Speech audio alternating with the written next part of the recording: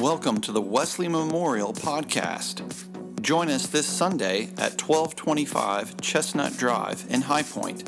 Visit us on the web at wesleymemorial.org. Now here is this week's message. They literally do their hands like this.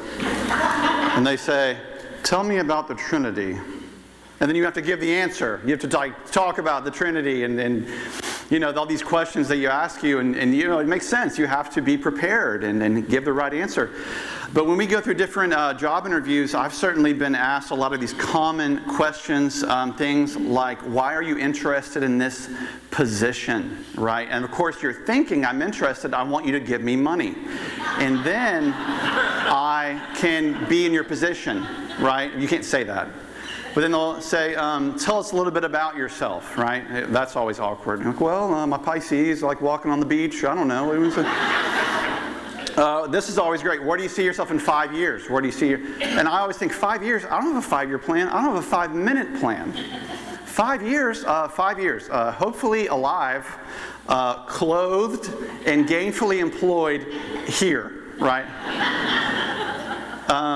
Now, one of the most commonly asked interview questions is, what is your greatest weakness? What's your greatest weakness? And then, I've done this in interviews, you spin it to make it sound like a strength. You say, well, my greatest weakness, some people tell me, is that I work too hard, right? Maybe I'm a little bit too humble sometimes. So some people say, I'm a little bit too perfect, so be aware of that. That's a weakness. So you spin the weakness to sound like a strength. But in reality, what if actually the reality was true? That sometimes our strengths can actually be a weakness. The things we put so much stock and energy, all the things that we consider gains, can actually be a weakness. These areas of our lives, that some of them are even good things, but we can trust more in those things than in Jesus and who He is. Like let's say, for example, we hold in this hand all of our accomplishments, all of our gains, all of our pedigree, all of our spiritual resume, our professional resume. We hold all these things in one hand. And then in the other hand, you hold Jesus and the light and the splendor and the eternity and the power of who He is. And in the light of who He is, we hold up our accomplishments in light of eternal splendor, and then maybe you hold those things and you see that maybe some of this has been a little bit of vanity.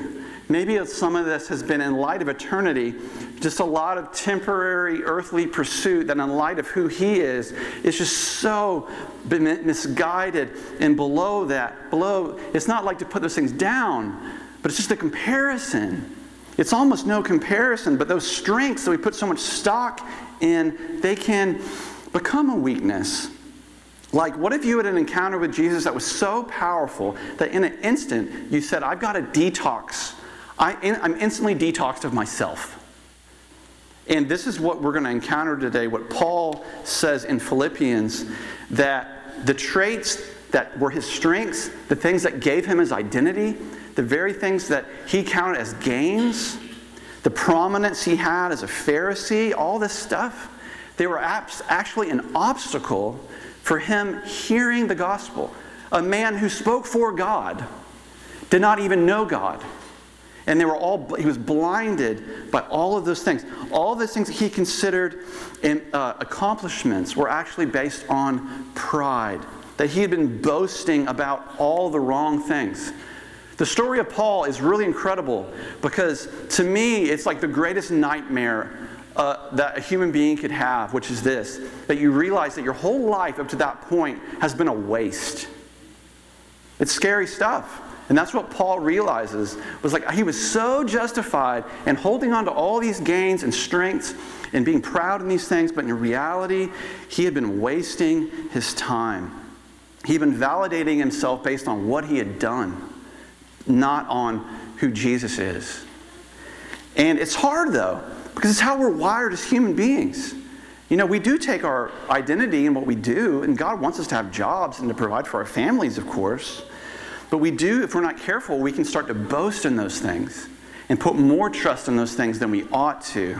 But people of all faith backgrounds, they do this. You can easily slide in that place of beginning to feel pretty awesome about yourself.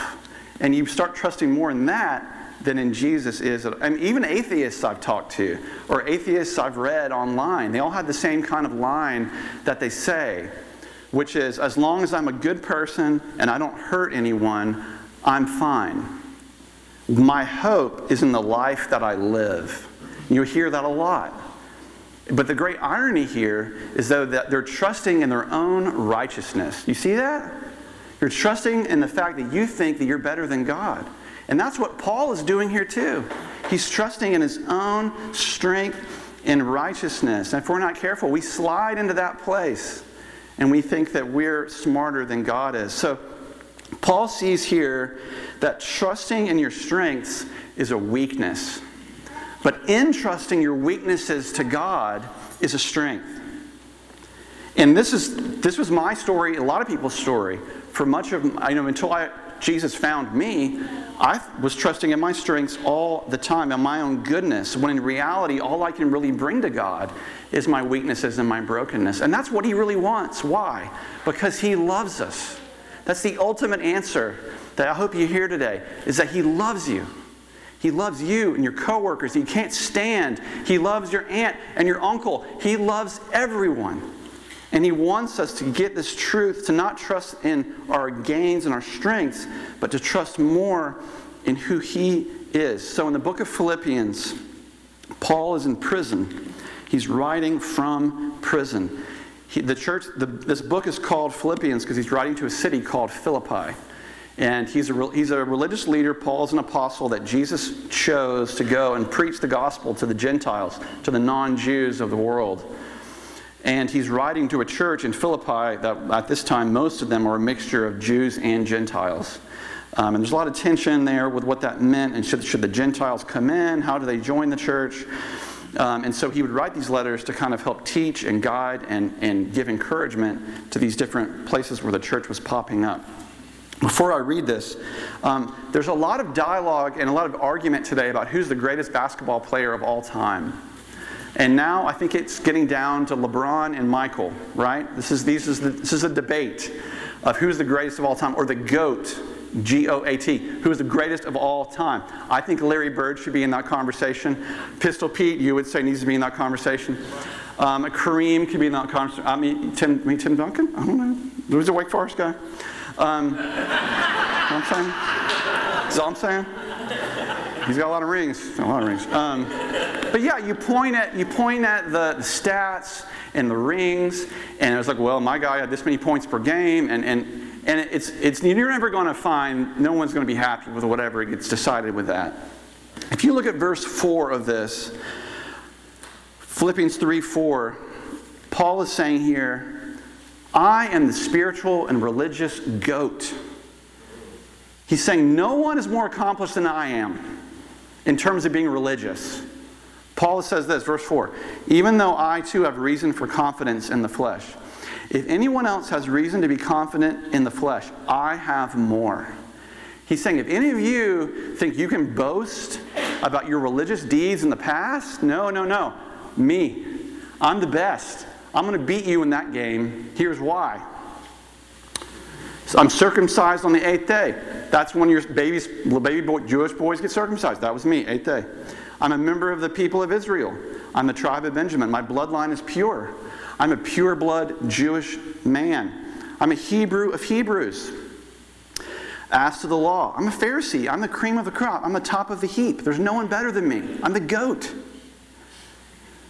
As to zeal, a persecutor of the church. He held the coats of the men who stoned Stephen. And he liked it while he watched Stephen die, getting stoned. As to righteousness under the law, I was blameless. I followed everything in the Old Testament. I got it all right. And then he says, though, everything that I thought I gained. And he uses past tense in verse 7. Yet whatever gains I had, these I have come to regard as loss because of Christ. All the gains that he had that he thought were so important, he sees them all as loss. Paul had this experience with Jesus on the road to Damascus, as the Bible tells us, and he sees Jesus in the sky, and this vision that transforms his life. In an instant, he's detoxed of himself. In an instant, he encounters the risen Christ, and everything about his past, he realizes, is just rags. What he thought was so holy and righteous was in fact worthless. That's how great Jesus is. When we encounter him and we see him in that way, you see it in light of eternity, and it's like, really? I put so much time and energy into all these things that... Why? He says, whatever gains I have, these I've come to regard as loss because of Christ. And then he takes that a step further. He's saying, like, imagine you viewed the world through fuzzy black and white TV with blinders on. That was like, and then all of a sudden the blinders come off and you can see in like perfect 4K, 5K, 10K, whatever it is now, HD vision, panoramic. This is like what's happened to Paul. He's completely seeing things for the truth of what they are. He's seeing the reality of heaven and then what his life is supposed to be. And then in verse 8, he says, more than that, I regard everything as lost because of the surpassing value of knowing Christ Jesus, my Lord. Now, what did Paul lose? He lost his privilege. He was a social elite. He probably had a lot of money. He lost his status. People essentially worshiped these guys. They would parade in the streets with their long flowing robes, and everyone knew they were holy men. And Jesus, though, called them whitewashed tombs. He said, you look good on the outside, but on the inside you're dead. And Paul is now he's realized this at this point. And he's saying this, everything I've lost, all that things that I've lost, it doesn't matter. And you would think that he would miss those things, but he doesn't. Look at the next verse. He refers to these things, and I regard them as rubbish. Now the word here, rubbish, could also mean garbage, refuse, or trash. The King James actually gets it closer. King James is not a good translation of the Bible. New King James is pretty good. King James, though, right here, they get it right. He uses the word dung. The Greek word there is scubula. I can't say what scubula really means, but you know the word. He's saying, I regard all those trophies, all the stuff, it's all scubula. Now, before I had children, a coworker of mine at another church, she had a young 3-year-old boy. And he would play on the floor while we worked at the church. And one day he gets up, he goes and stands in the corner and squats down. And she said, are you going to the bathroom in your pants? And he started crying. Bah! And I thought, oh my gosh, that's going to be me one day. I'm going to have to deal with this one day when we have children. And we did. I realized that dad life is dung life. Mom life, dung life, right? It's everywhere. Thankfully, that's behind us now. But for a couple of years, whoo, they don't give you a manual for that.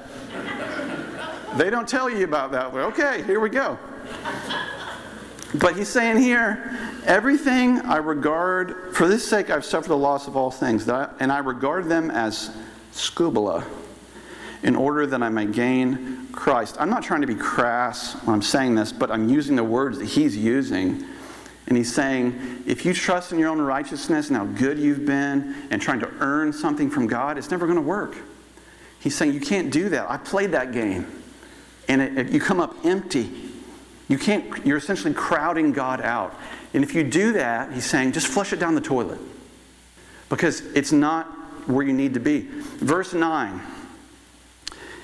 That I may gain Christ and be found in him, not having a righteousness of my own that comes from the law, but one that comes through faith in Christ. The righteousness from God based on faith. Verse 9, if you want to know what Christianity essentially is, it is this.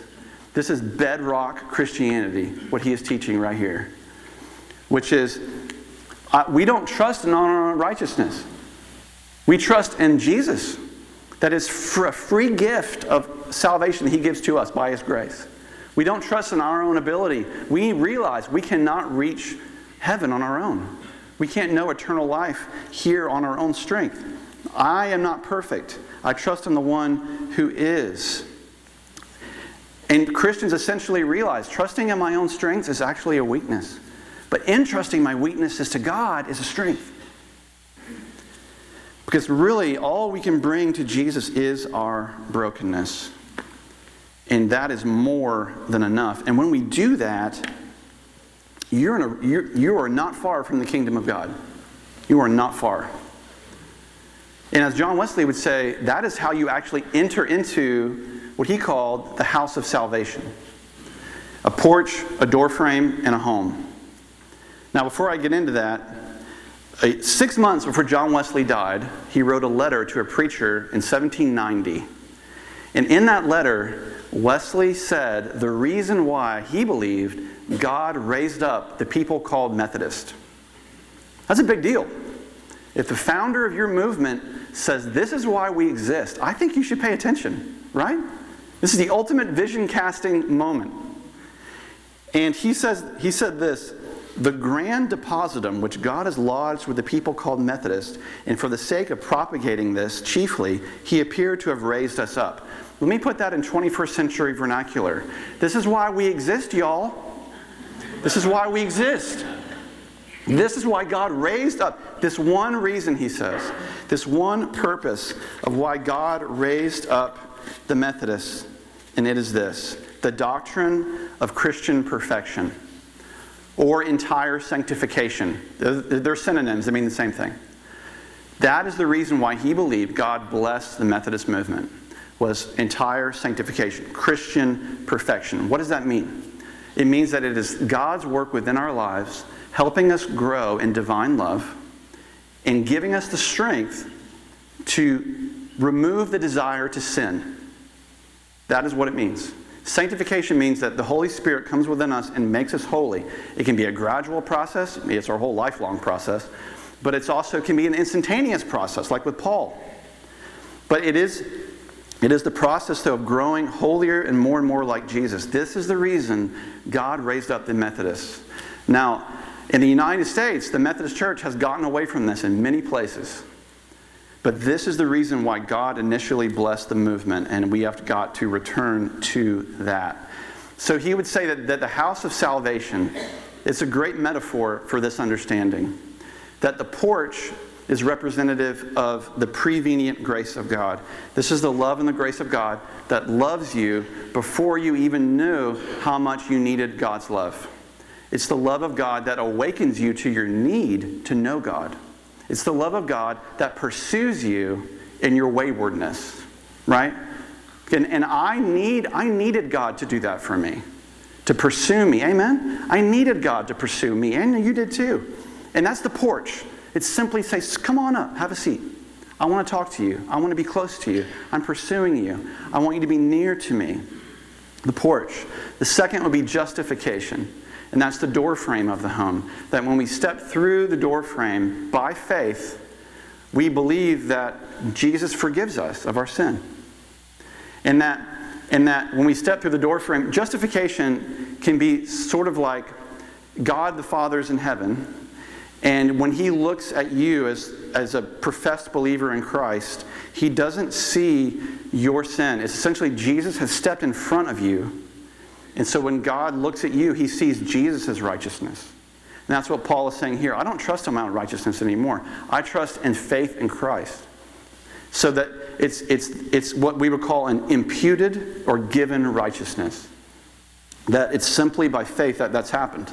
Now, when we're forgiven by God, you can't really tell a difference. Like a forgiven person looks just like everybody else. But when we step through that door frame by faith and say, Lord, I receive this gift of forgiveness for myself. And when I do that, I enter into the home. And then at the time that one is forgiven, we would experience what's called the new birth or born again. And in that, as the name suggests, is a real change. This is the first step in sanctification, in growing in holiness, the reason we all exist as Methodists. And then when you enter into the home, and you live life in the home, in the body of Christ, and you're cooking, and you're in the living room, and you're doing all these different things. You're being changed from the inside, and you're loving the things that God loves. You're loving the world and more the way that He loves it. You're growing in holiness. It's a gradual process, but it also can be an instantaneous process. And it's in that place that we learn more how to love God fully and love our neighbors like ourselves, or even better than ourselves. So in this doctrine of entire sanctification, he says this is the reason why we exist as Methodists. Now, why do I tell you all that? It's because it begins, I believe, at the moment that a sinner realizes that trusting in your strengths is a weakness. But entrusting your weaknesses to God is a strength. Like I said, you're not far from the kingdom when you're there. That's God's grace drawing you to Himself and bringing you closer to Himself. It may sound upside down, but just because it sounds upside down, it doesn't mean that it's wrong. It's how you would expect the kingdom of heaven to talk to the kingdom of earth. The kingdom of heaven's always right. It's always right. So you would expect the way God speaks to us to sound a little bit strange, but it doesn't mean it's wrong. For example, go ahead. The world says, follow your heart. And Jesus says, follow me. The world says, believe in yourself. Jesus says, believe in me. The world says, discover yourself. Jesus says, deny yourself. You see the contrast? The world, be true to you. Jesus says, be true to me.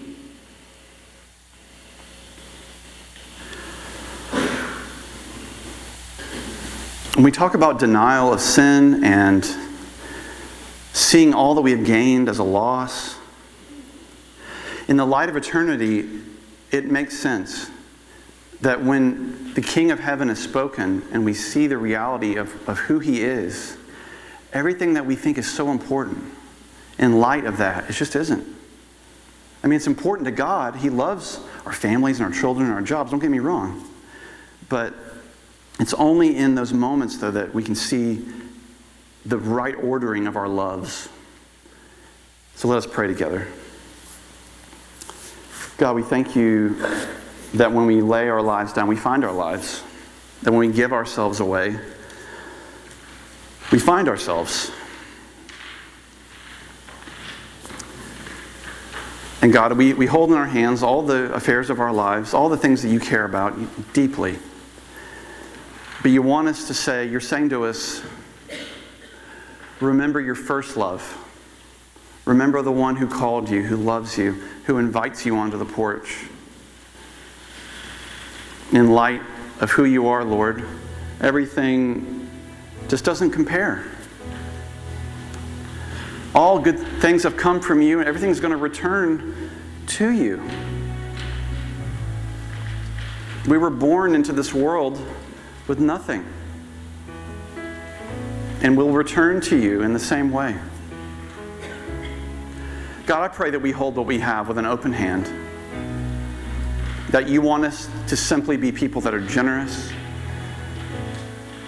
And I pray for anyone here today, God, who is well aware of their brokenness and their weaknesses.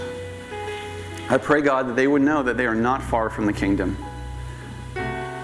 But in the power of your Holy Spirit, you are here among us moving. God, you don't stand ready to condemn us or judge us. You stand with arms wide open to receive us to yourself.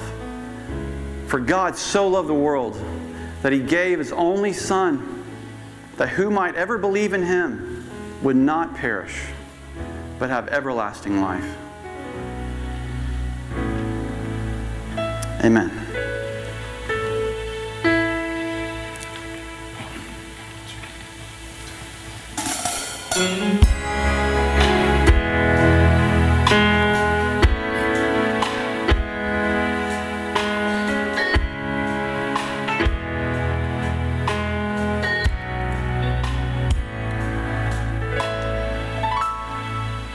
We have sought the truth.